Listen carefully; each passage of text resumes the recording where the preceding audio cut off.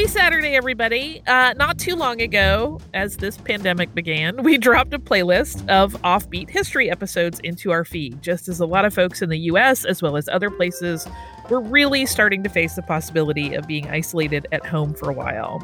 And after we did that, a couple of people noted that it seemed odd that such a playlist did not include one of our most offbeat episodes, and one that I know is one of Tracy's very favorites, Butter versus Margarine.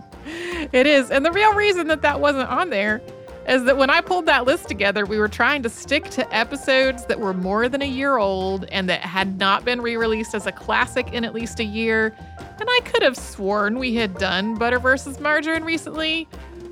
Maybe I was really thinking of peanut butter. I don't know. It was kind of a weird week and we were all just trying to get through it. So, by popular requests, I too thought we had run it more recently. Here's Butter versus Margarine, which originally came out on August 1st, 2016. Welcome to Stuff You Missed in History Class, a production of iHeartRadio.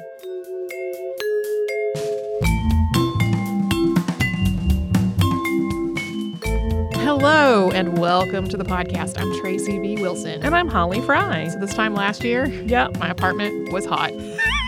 I like how while we've recorded today, because we record many things at once, the heat has come up many times. Yes, it has been a long stretch of 95 and above. Which sounds like heaven to me, right. But I know I'm a weirdo. We don't have air conditioning. So it was hot. I was looking at a very dark and heavy short list of podcast topics to cover. When this happened last year, the result of my quest to find something that was cool and pleasant to talk about was good humor versus popsicle. The exact same thing is happening as we speak right now, and it has brought us to today's topic of butter versus margarine. So unlike the popsicle episode, which involved this handful of businesses and their ongoing legal battles about who could get to make which frozen treats, this one is about whole industries and entire governments and just a really weird preoccupation with protecting people from the nefarious horrors of margarine way before people were making it with the hydrogenated oils that led to its more unhealthy reputation in more recent years. There's even bootlegging involved in this whole story. So big props to our colleagues at How Stuff Works Now for their Ridiculous History series, which is a series of articles about weird things in history. And it's home to the article that inspired today's show, which is delightfully entitled Land of Fakes, Margarine Bootlegging in Canada. And as was the case when we talked about the history of cheese, most of the stories about where butter came from are probably apocryphal. All of the English words for butter trace back to Latin, with the Greek origins purportedly stemming from the words for ox or cow and cheese. Although there's some debate about all that, so grain of salt it. There are various tales about nomadic peoples, whether they were European or Western Asian, traveling with pack animals, possibly camels, and the milk sloshing around in skins turning into butter. Similar stories go with the cheese tale. We put milk in a skin and it came out as cheese because rennet, that's the cheese origin story. This story for butter makes logical sense because butter is made when milk or cream are agitated in some way, usually by being shaken up or churned until the fat coagulates, and then these fatty solid bits can be pressed into delicious butter, and buttermilk is what's left behind. And a number of early cultures did store liquids in skins and also simultaneously traveled with them on pack animals, so it's possible that's what happened. All the same, though, it's just about impossible now to determine the exact birthplace and time of butter. Because it all melted. Not all of it. Not all of it, because of this next bit. Funny. Or if they were traveling with me, because I ate it. Thanks to written records and archaeology, we do know that butter has existed for at least 5,000 years. And we do have some actual samples, so my smart alecky comment does not apply. We have actual samples of incredibly old butter thanks to Ireland's peat bogs. As early as 3000 BCE, people living around those bogs buried butter, often in a wooden vessel, but sometimes in a skin or a crock or some other container in the bog. We're not sure if this was a preservation technique or an offering or some completely other purpose, but thousands of years later, people are still stumbling onto these long-buried deposits of butter, and some of which are really tallow or something else that's fatty and waxy. Yeah, some of it's basically butter, though. It usually smells really rancid, so don't fancy that. Don't eat bog butter. Margarine. That's the shirt I want. Don't eat bog butter. Okay. It's kind of like don't eat the yellow snow. Don't eat the bog butter. No. Just life lessons. Yeah. So margarine, on the other hand, much easier pedigree to trace. At the 1866 World's Fair, Emperor Louis Napoleon III, who was nephew to Napoleon Bonaparte, announced that he wanted a substitute for butter that could benefit poor people and the French military. So the price of butter had almost doubled in the 2 decades leading up to this announcement. It was just way too expensive for a lot of people in France to afford, and it was way, way, way too expensive to just serve it up to France's armed forces. It cost way too much money. The French War Office offered a cash prize to the person who could solve this problem. The idea wasn't just to make something that might taste good enough to tempt people to spread it on their bread instead of butter. It needed to work as a substitute for butter in cooking, and ideally, it needed to be less perishable than butter, which turns rancid pretty quickly when it's not kept cold. And it needed to have some dietary value in the form of fat and calories. French chemist Hippolyte Mejmorier took the prize in 1869 with a spreadable emulsion of beef tallow and water, churned together with a little bit of milk for flavor. And it met all the right criteria. It was a dietary source of fat and calories. It had a sort of buttery taste, and it was cheap. It cost as little as half the price of butter. He called it oleomargarine, probably more like oleomargarine in French with my terrible French accent. This came from the Latin oleum for beef fat and the Greek margarite for pearl. There are also some sources that say that this came from margaric acid, which was at the time believed to be a fatty acid that was heavily present in milk. But all of the chemistry involving that at the time was just wrong. My mother, who was a very good cook, her mother was French. And, even well into the 1990s, my mom would call margarine oleo. Yeah.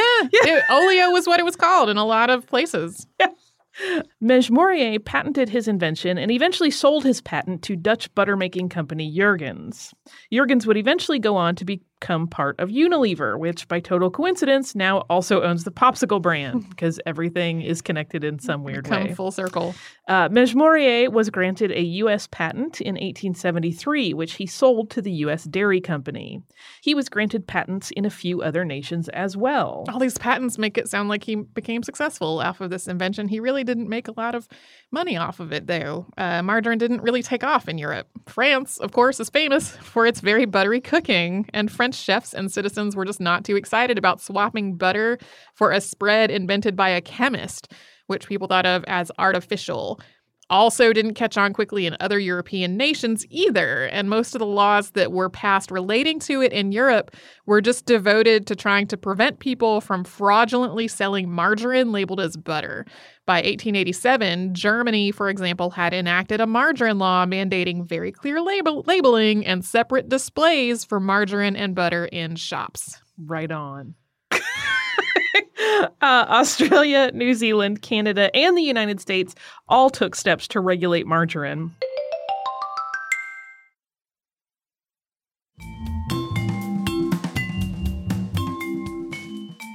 So, margarine story in Canada is pretty straightforward. Canada had a total margarine prohibition from 1886 until 1949, with one brief window from 1917 until 1922 because of dairy and butter shortages during World War I.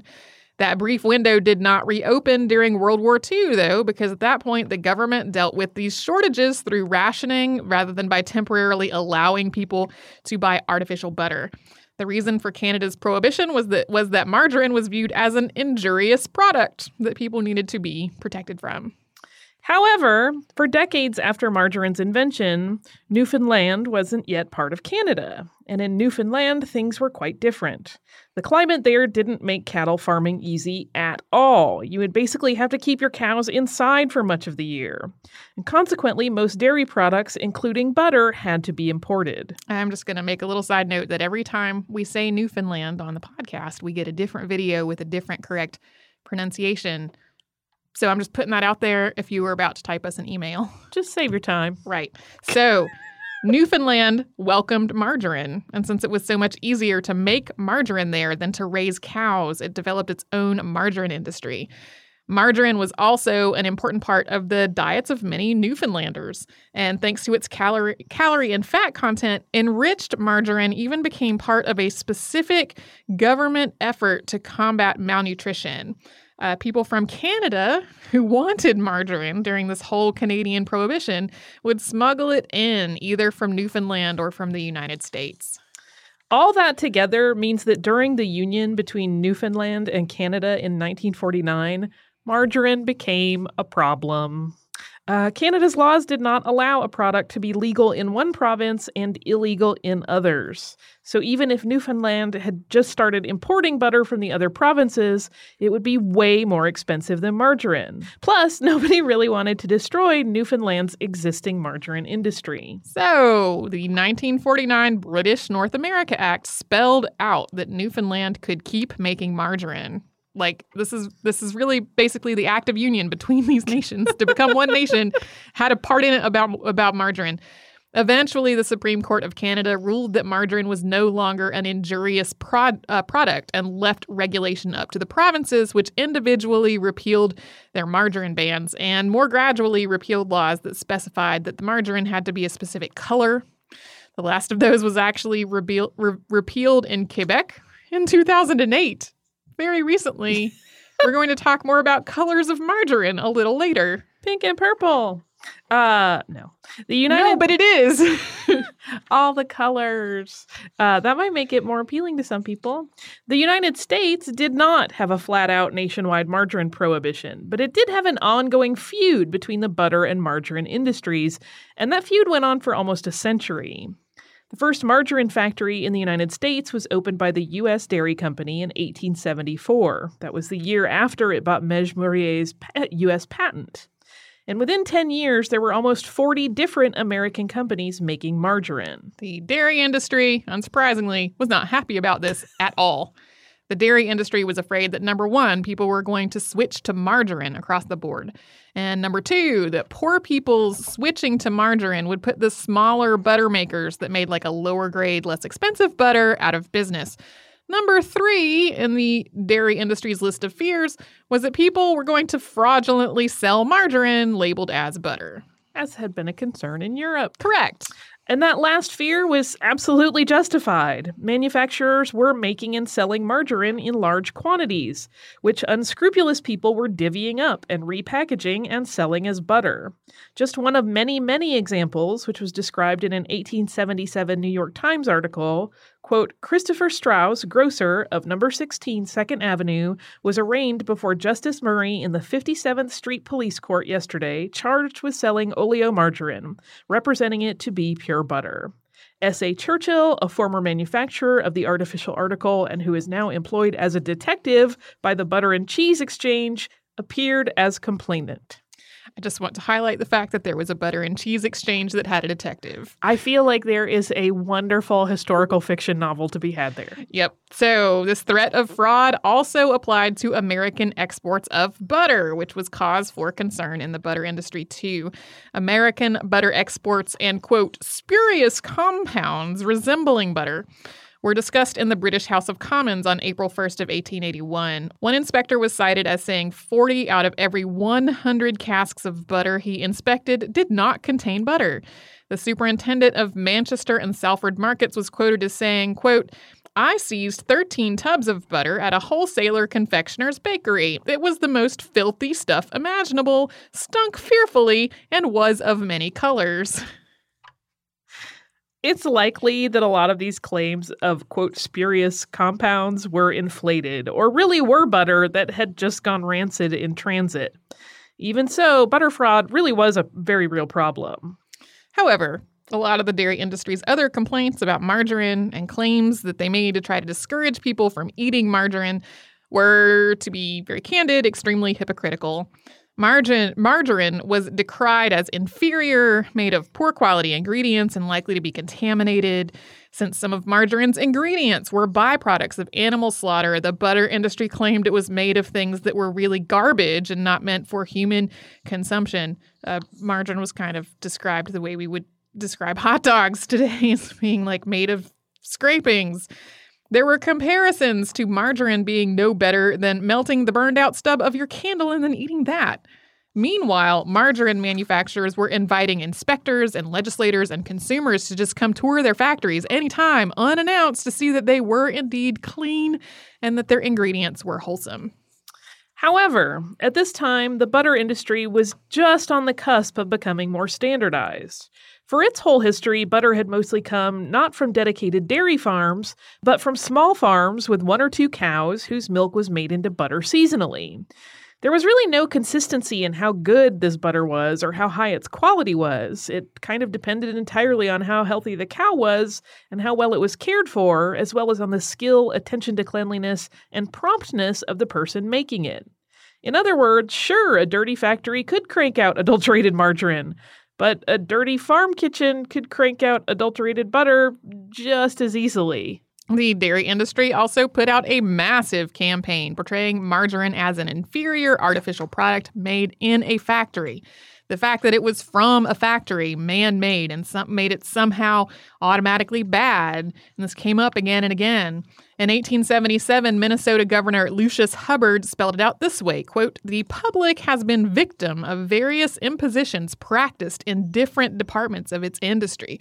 But I think it will be admitted that the ingenuity of depraved human genius has culminated in the production of oleomargarine and its kindred abominations."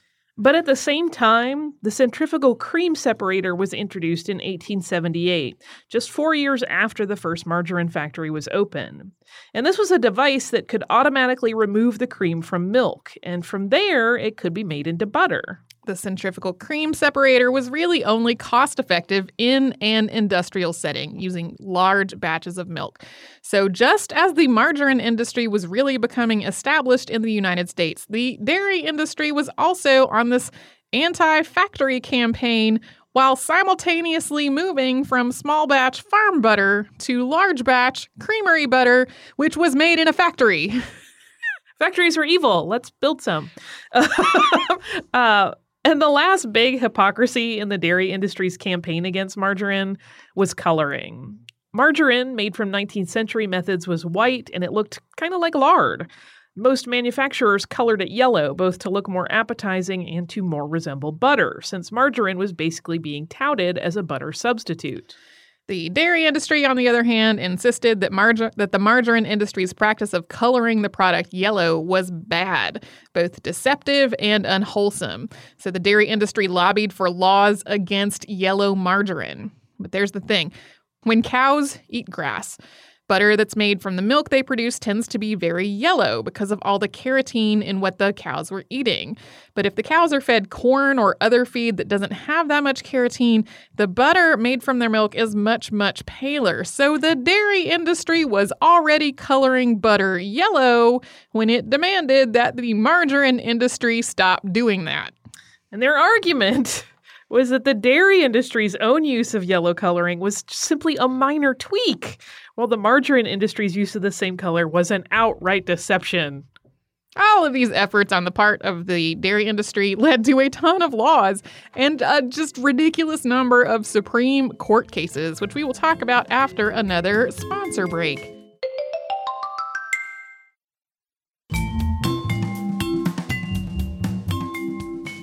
So to get back to the story of margarine, and we are now going to get into just a shocking amount of time and effort spent in the legal world with margarine. After margarine was introduced in the United States in 1874, the push to regulate it started almost immediately. The National Association for the Prevention of Adulteration of Butter was formed in 1882. That was a real thing.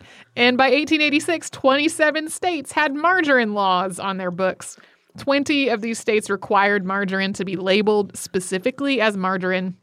And then Maine, Michigan, Minnesota, Pennsylvania, Wisconsin, and Ohio banned margarine outright. I can't help but think about the fact that there's a lot of dairy industry in those areas. Yeah, sure. That year, President Grover Cleveland signed the Oleomargarine Act into law. And with that, margarine manufacturers had to pay $600, wholesalers $480, and retailers $48 for the privilege of selling margarine. Yep. Or making it. Yeah, of being in the margarine pipeline. Sure. Consumers had to pay a tax of 2 cents per pound on margarine that they purchased. So that's not a lot of time that elapsed between when margarine was introduced in the United States and when we had a national law with taxes.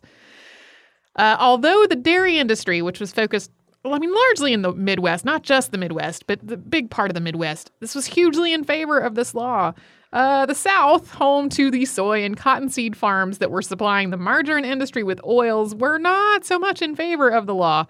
Also opposed to it were people who felt like this was the first step down a slippery slope of the federal government needlessly regulating private business. There were a lot of people who were terrified that the government was just going to start regulating everything. Even though the Oleomargarine Act had been touted as something that would curtail the practice of margarine fraud, that fraud actually got worse after this act went into effect. There was more deliberate mislabeling of margarine as butter in an effort to evade those taxes instead of less. Running alongside all of these taxes and prohibitions were laws about margarine's color. As we talked about before the break, at this point in history, margarine in its originally made state was like white and lardy looking. Multiple states outlawed yellow margarine specifically. In 1884, Vermont passed a law that margarine sold there had to be dyed pink. Hooray! Yep, that's for Holly. It's Holly's margarine. In 1891, New Hampshire and West Virginia followed suit. See, I just see you making all kinds of beautiful pink sauces that look sure. like princess food. Mm-hmm. I mean, that seems obvious. I wish it were butter, but that's just because I like some butterfat.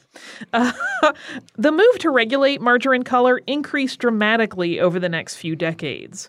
By 1902, 32 of the then 45 states had regulations about margarine color, many of them banning yellow margarine, and some of them, like Vermont had already done, mandating that it be dyed colors other than yellow. That same year, the Oleomargarine Act of 1886 was amended in what was known as the Grout Bill, named after William Wallace Grout of Vermont. This bill, so it's hard to say some of today's episode with a straight face. This bill raised the tax on colored margarine from 2 cents a pound to 10 cents a pound. Meanwhile, the tax on uncolored margarine, so that would be the white margarine, was dropped to 1/4 cent per pound. Those licensing fees that had been part of the original oleomargarine law were also reduced dramatically for the manufacturers, distributors, and retailers who handled only uncolored margarine. And that 1902 amendment also set the regulation that any margarine being shipped from one state to another was subject to the laws of the destination state. This changed the world of margarine manufacturing dramatically. By 1914, fewer than 1,000 retailers were selling colored margarine, compared to more than 62,000 who, at least according to their records, were only selling uncolored margarine. There's a lot of at least in that, at least according. There was still a lot of margarine fraud happening. However, enforcement on all of this was extremely difficult, since the colored here related only to the artificial color that was being added when the product was made. Manufacturers started getting around that law by selling white margarine with this little capsule of yellow food dye that could be worked through the product, and then eventually selling margarine in these kneadable bags to make that step a lot easier. So you would break the little capsule with it in the sealed up bag, and then you would mash it all through the bag until it was all yellow. This sort of surprises me, and here is why. Uh-huh. So you would think that the reason they were coloring it yellow in the first place was to make it more saleable, like it was more appealing than something that just looked like a slab of lard. Mm-hmm. But if you're then selling the thing that looks the way that they were concerned would not be appealing with a DIY yellow, like you still know that it's that. I think then maybe did it bump up because it became a fun kitchen craft? Well, a lot of it was because it just does not look very yummy to spread lard on your toast. Yeah. A lot of it had to do with like the visual presentation once it actually got to your dinner table level. Or whatever. I gotcha. That makes sense. It does not. The idea of slathering something that looks like Crisco on my toast sounds pretty gross to me. Yeah, I bet some people would be into it. But then in 1909, hydrogenation was discovered. And hydrogenating a natural yellow oil retained a lot more of that yellow color than previous methods for making margarine. In 1931, the federal government applied the 10 cents a pound tax to naturally yellow margarine made with hydrogenated oils, and in 1933, federal law defined, quote, colored margarine as anything containing, quote, more than 1.6 degrees of yellow on the Love Bond tentometer. That's a great band name, too. It is a great Love band Bond name. tentometer. I'd go see them. All of these prohibitions and taxes and regulations wound up leading to multiple Supreme Court cases. So in addition to Congress spending lots of time and energy, passing laws about how many degrees of yellow made colored margarine, the Supreme Court was in on this action too, just as some examples. And I'm serious. These are just examples. There are lots more than these examples. Powell versus Pennsylvania in 1888 questioned police power to enforce a law that said no one could have margarine under 14th Amendment equal protection grounds. The 14th Amendment, just to be clear... Like, the 14th Amendment is the amendment people have been talking about like whether children with disabilities have the right to be educated in the same classroom as children who were not disabled, or whether like Brown versus Board, that was a 14th Amendment case. The court unanimously ruled that the 14th Amendment's equal protection clause did not apply to buying margarine. What? What? Yeah, it's a ridiculous, I love this. ridiculous use of the 14th Amendment. Yeah. Schallenberger versus Pennsylvania in 1898 dealt with Rhode Island's attempt to export margarine to Pennsylvania, where it was banned. The Supreme Court did not uphold this import ban, saying that a state couldn't ban the import of a normal federally taxed product. Yeah, I don't think this would have flown if there had not been a federal tax at that point. But the fact that it was like, okay, you can't have it at the state level banning a product that is taxed at the federal level was like how the Supreme Court approached this. Collins versus New Hampshire, also in 1898, dealt with the New Hampshire law that required all margarine sold in the state to be pink, including margarine imported from out of state. This one was also found to be unconstitutional, with the decision including, quote, where the state has not the power to absolutely prohibit the sale of an article of commerce like oleomargarine in its pure state. It has no power to provide that such articles shall be colored, or rather discolored, by adding a foreign substance to it. I think we should bring back the pink margarine law, but that's just me. Plumlee versus Massachusetts was in 1894, and it related to the Massachusetts ban on yellow margarine, which the court upheld as constitutional because it was not a wholesale ban on margarine, just on yellow margarine. These are just examples. There were a whole bunch of other Supreme Court cases about margarine as well, and about taxes on it, and about the licensing fees and the colors and interstate commerce. Like I read an article that was about barriers to interstate commerce, and it was sort of listing off all of these societal things that create barriers in interstate commerce where states' laws are incompatible with like shipping products across the state lines. And margarine was listed as a barrier to interstate commerce. These federal laws about margarine crimes also were not just an idle threat. At least 4 men served time in Leavenworth Federal Penitentiary for margarine infractions. At least one of them more than once, including evading the margarine tax and selling fake margarine. I have to think if somebody asks what you're in for and you say margarine fraud, You're not going to really have much like toughness cred. No. I'm thinking. No. Margarine fraud. So all of this anti-margarine fervor in the United States started to shift during both of the world wars, when dairy was needed for the war effort, and also during the Great Depression, when margarine's cheapness was a really big selling point. During the 1920s, margarine manufacturers also stopped trying to present their product as an alternative to butter and started labeling it as basically a delicious spread and cooking ingredient that was yummy and wholesome on its own merits. Margarine gradually lost its association with being a product for poor people, and the margarine industry gradually organized itself into a more effective lobbying body, including forming the National Association of Margarine Manufacturers. Then, as the dairy industry had done back in the 1880s, the margarine industry started lobbying for the Oleomargarine Act to be overturned, and it was aided by a steep increase in the price of butter. President Harry Truman signed the Margarine Act of 1950, repealing the 1886 legislation. However, individual states still had their own rules about margarine and how it was taxed and colored. Wisconsin was the last state to overturn its laws banning yellow margarine in 1967. And it also, of all the states, had the most and the strictest margarine laws. It was illegal in Wisconsin to sell and even use colored margarine. If you wanted to go outside the state of Wisconsin and buy colored margarine and bring it back, you were supposed to get a consumer's permit to do that and record all of your purchases and pay a 6 cents a pound tax on those purchases every 6 months, or every 3 months, sorry. That was a vastly unpopular program. Nobody really wanted to do it. At its peak, only 120 annual licenses had been sold, which was in 1954. There were definitely way, way, way more people crossing the state line to buy yellow margarine in that year. People sort of tried to work their minds around the fact, or consider that probably they wouldn't get arrested, because the law specified that it was illegal to use colored margarine, not to own it. So you would maybe only get arrested if the officer confiscated your lunchbox and saw margarine on your sandwich.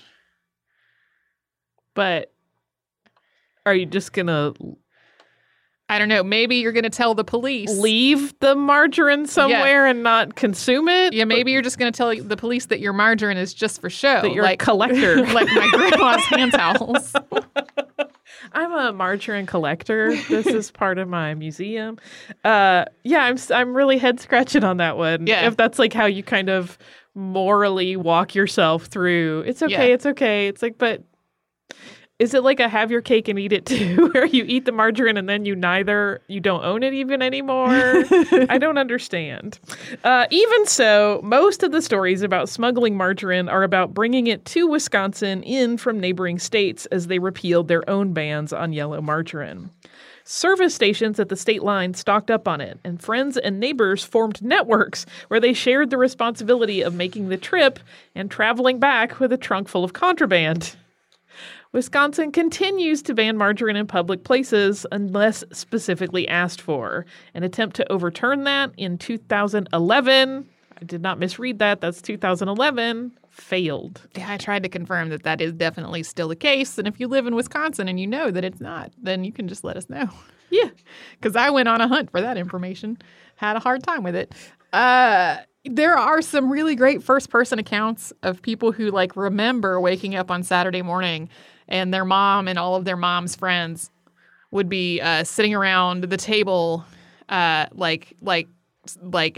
the conversation about whose turn it was to drive to Illinois and who paid for gas last time. And then they would come back with this trunk full of margarine and then put all the kids to work kneading it so that the yellow would be worked through before they distributed it to all of their neighbors. It was a whole... I think you mean to all the other collectors. Yes, because they were not going to use this margarine. They were just going to own it. Of course, now, today, years later, both butter and margarine have still been on the receiving end of negative health associations in the years since the 1960s when margarine became a lot more legal. Margarine got a lot of negative publicity because of trans fats, that whole hydrogenation process that made it possible to make margarine that was already yellow not actually very good for you in a lot of ways. And then both butter or butter has gotten a lot of bad publicity because of saturated fats. And then both of them have been decried as terrible because of the general trend toward fat-free and low-fat foods, although there is just an increasing body of evidence that this whole fat-free, low-fat food trend is not actually healthier. Oh, you need some fat. Just put butter. Your brain is made out of fat, literally, right. And all of your cellular membranes also made out of fat. So you need it in your diet. Yeah, and also just for happiness. That too. Makes your food taste good. Anyway, butter versus, I am still astonished that much time and effort within the Supreme Court was spent arguing about margarine. The longer we work on this podcast, the less and less I'm shocked by the things that have gotten to the Supreme Court. Yeah. In arduous, angry legal battles. Right. But if you're, I guess, in the industry, there's a lot on the line. Yeah.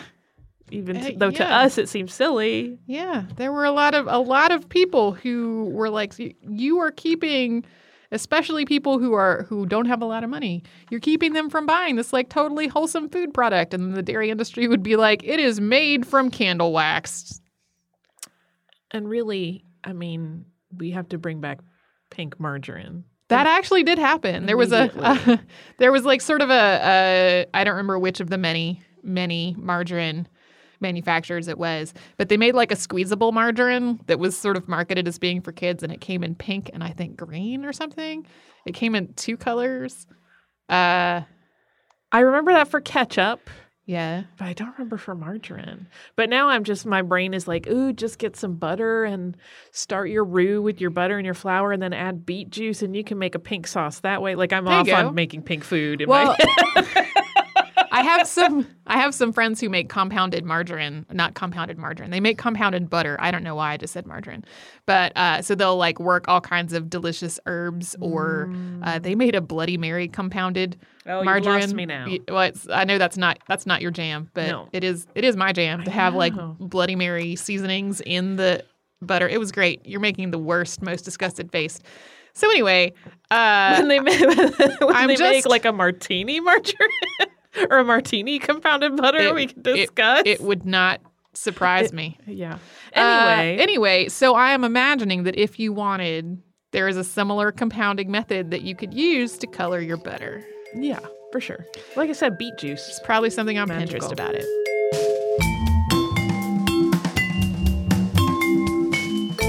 Thank you so much for joining us today for this Saturday Classic.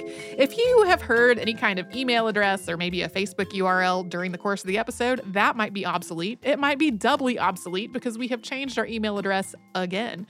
You can now reach us at historypodcast@iheartradio.com, and we're all over social media at Missed in History. And you can subscribe to our show on Apple Podcasts, Google Podcasts, the iHeartRadio app, and wherever else you listen to podcasts. Stuff You Missed in History Class is a production of iHeartRadio. For more podcasts from iHeartRadio, visit the iHeartRadio app, Apple Podcasts, or wherever you listen to your favorite shows.